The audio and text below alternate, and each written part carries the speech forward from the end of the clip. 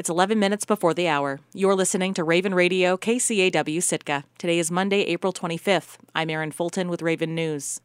The Sitka School District has been unable to reach a new contract agreement with the union representing its teachers. Members of the Sitka Education Association spoke to the Sitka School Board directly at the board's last regular meeting. Teachers were hopeful that the bargaining impasse could be resolved, as it's only the second time in 25 years that negotiations have failed. KCAW's Robert Woolsey reports. The details of the negotiations between the SEA and the Sitka School District are not public. However, it was clear from testimony before the school board on April 20th that the issue is salaries. Sitka teachers in the recent past have accepted deals that postponed pay increases in order to assist the district manage its finances under a tighter state education budget. But now SEA negotiators feel teachers have fallen behind, so far that it's hurting recruitment and retention in a district that used to be a plum choice for the state's educators.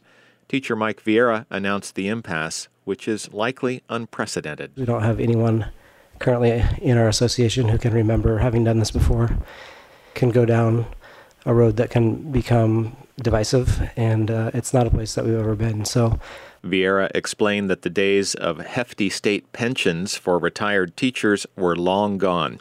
70% of his membership was now covered under what amounts to a savings plan known as Tier 3. They don't have the flexibility to wait for their salary to increase because they need to take those dollars and put them in an account and let them sit for as many years as possible so that they can have a chance of success in retirement. They don't have access to Social Security.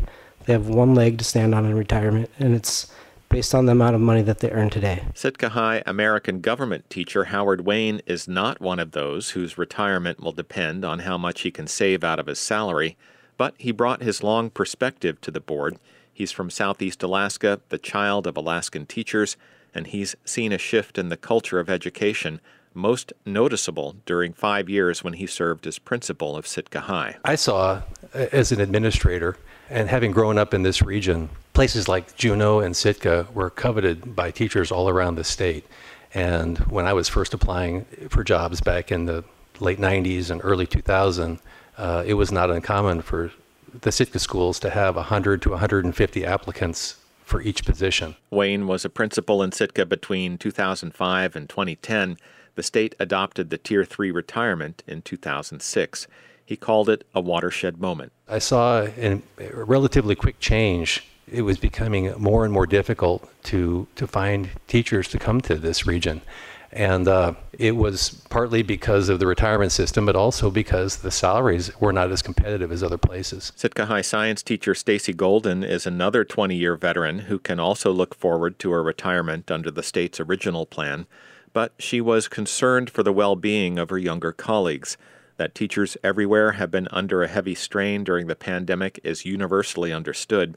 Golden said it was far from over for educators. It's not going to suddenly get easy again. We have kids with massive social, emotional needs and new challenges from the last few years. We have gaps in curriculum that we need to deal with. And so I feel like the challenges of that pandemic, the poor retirement process for our Tier 3 teachers, the increase to the cost of living, all of the challenges and where we are with negotiations is just something that I would ask and really make funding teachers as a priority and figure out where the other money has to come from. It's needed by your staff at this point. Sitka High librarian Bo Hedrick said that the excitement of landing a job in a place like Sitka can sometimes override long-term considerations for young teachers. He said the bubble would usually burst after a couple of years. And then they finally sit down and talk to a financial planner. They talk to somebody and they realize you're out of your mind. You will never be able to retire with what you're doing today. You need to put in 50% of your paycheck today for another 30 years, and you might have a possibility of retirement. There is no Social Security. There's nothing else for you except what you contribute. The only item on the Sitka School Board's agenda April 20th was the adoption of next year's budget. These remarks from SEA members all came during Persons to be Heard. Sitka High teacher Betty Richter argued for the importance of retention, saying teachers were changing the world, and at the same time nudge the board back to the budget. Please put teachers first. Show us that we are valued by giving us an improved compensation, a competitive Alaskan wage. You have to put those big rocks in first before you filter in all the sand. Under pressure to meet its legal deadline, the board approved the final budget as submitted, just over $22 million for next year, without any adjustment for teacher salaries. Superintendent Frank Hauser said contracts would be issued to tenured teachers on the understanding that they could change once the impasse is resolved. We are in ongoing negotiations, and that will have an impact on this budget as well. We have had some great conversations, and I'm optimistic. So I've heard optimism a few times tonight, and I would like to just reiterate that. As in past years, the amount for instruction or teacher salaries in the 2023 budget is almost 80% of all expenses. Reporting in Sitka, I'm Robert Woolsey.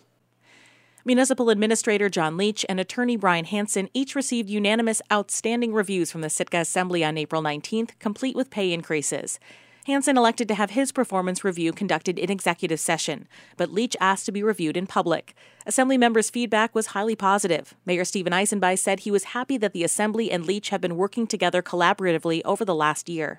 You yourself have the confidence. I believe you have the confidence of the Assembly. And I believe you have the confidence of your staff as well. And I think that that's all necessary in order to keep this massive wheel moving forward. A few Assembly members noted the continued challenges brought by the COVID-19 pandemic. Leach started full-time as administrator just a week before the state and nation declared a disaster emergency. Assembly members noted Leach's work to secure COVID relief money for the city, the overall municipal budget Leach built, and the smooth budget process. Some said they appreciated his open communication with the Assembly and his working knowledge of the goings-on in all branches of the city government. Assembly member Kevin Mosier said he liked some of the new policies Leach had implemented, like weekly reports from the city's department heads.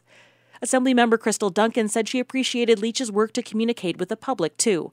She said she had two goals for the position: diversity and inclusion training, along with historical trauma training for both the administrator and the Assembly as a whole. She says she hoped that Leach would push himself to go to places that are uncomfortable for him in the coming year, something she recognized was difficult to do amid COVID. And again, those didn't exist in this last year, so this isn't a judge. This is a goal. This is a goal for this coming year. Because I think that is important, just knowing the history and the strained relationships, especially when it comes to a government process. I think it takes a little bit more work to repair something like that. Leach said that among his goals for the next year, he wants to reduce the overall cost of government through finding efficiencies. I really do take to heart the cost of operations this year. The mayor brought it up. Yeah, we can afford it, but is it sustainable? I don't know the answer to that question until, we took that leap now. We're gonna take on these projects, and the goal is to gain those efficiencies, start to fix things that need fixing. With the review, both Leach and Hansen will receive 3% pay increases, putting their new salaries at $146,000 and $148,000 a year, respectively. 5 communities in southeast Alaska were left out of the Alaska Native Claims Settlement Act, leaving more than 4,000 Native people in the region without land. Getting land to these left-out communities was a big theme during the annual Tribal Assembly meeting of the Central Council of the Tlingit and Haida Indian Tribes of Alaska this week. KTOO's Lindsay Berlini reports. Cecilia Tavalero is from Petersburg and part of the organization Alaska Natives Without Land. She says getting Native land into Native ownership is a win for all Native people, and the Land Back movement has helped the cause. Land Back has highlighted important issues like ours and has helped us to build awareness and even support from among groups historically opposed to a land solution. The controversy is around the land selections landless communities have made. The communities want to get land as close to home as possible, but selections are limited, and people in neighboring communities and groups outside of Alaska have doubts about some of the selections. But Tlingit and Haida citizens want progress to be made. Delegates repeatedly brought the issue up with the tribe and with Sealaska, the regional Native corporation. Delegate Joe Williams, Jr. of Saxman urged the tribe and the corporation to make this the year that the landless people get their land. As the Alaska Native Claims Settlement Act in 1971 was made history, we once again need to make history for our very own people. Jaylene Kukesh is a vice president at Sealaska. She says that this issue has been a top priority for the corporation and that the lack of success isn't from a lack of trying. She has been meeting with legislators and groups concerned with the land selections.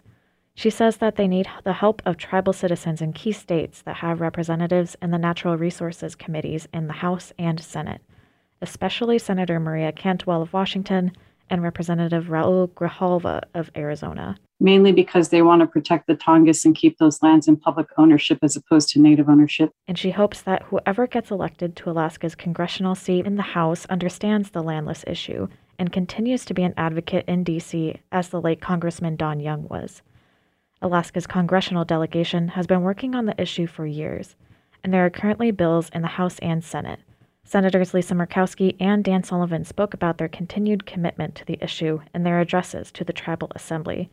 Getting land to the 5 communities will require an amendment to ANCSA, a law that has been amended over 100 times.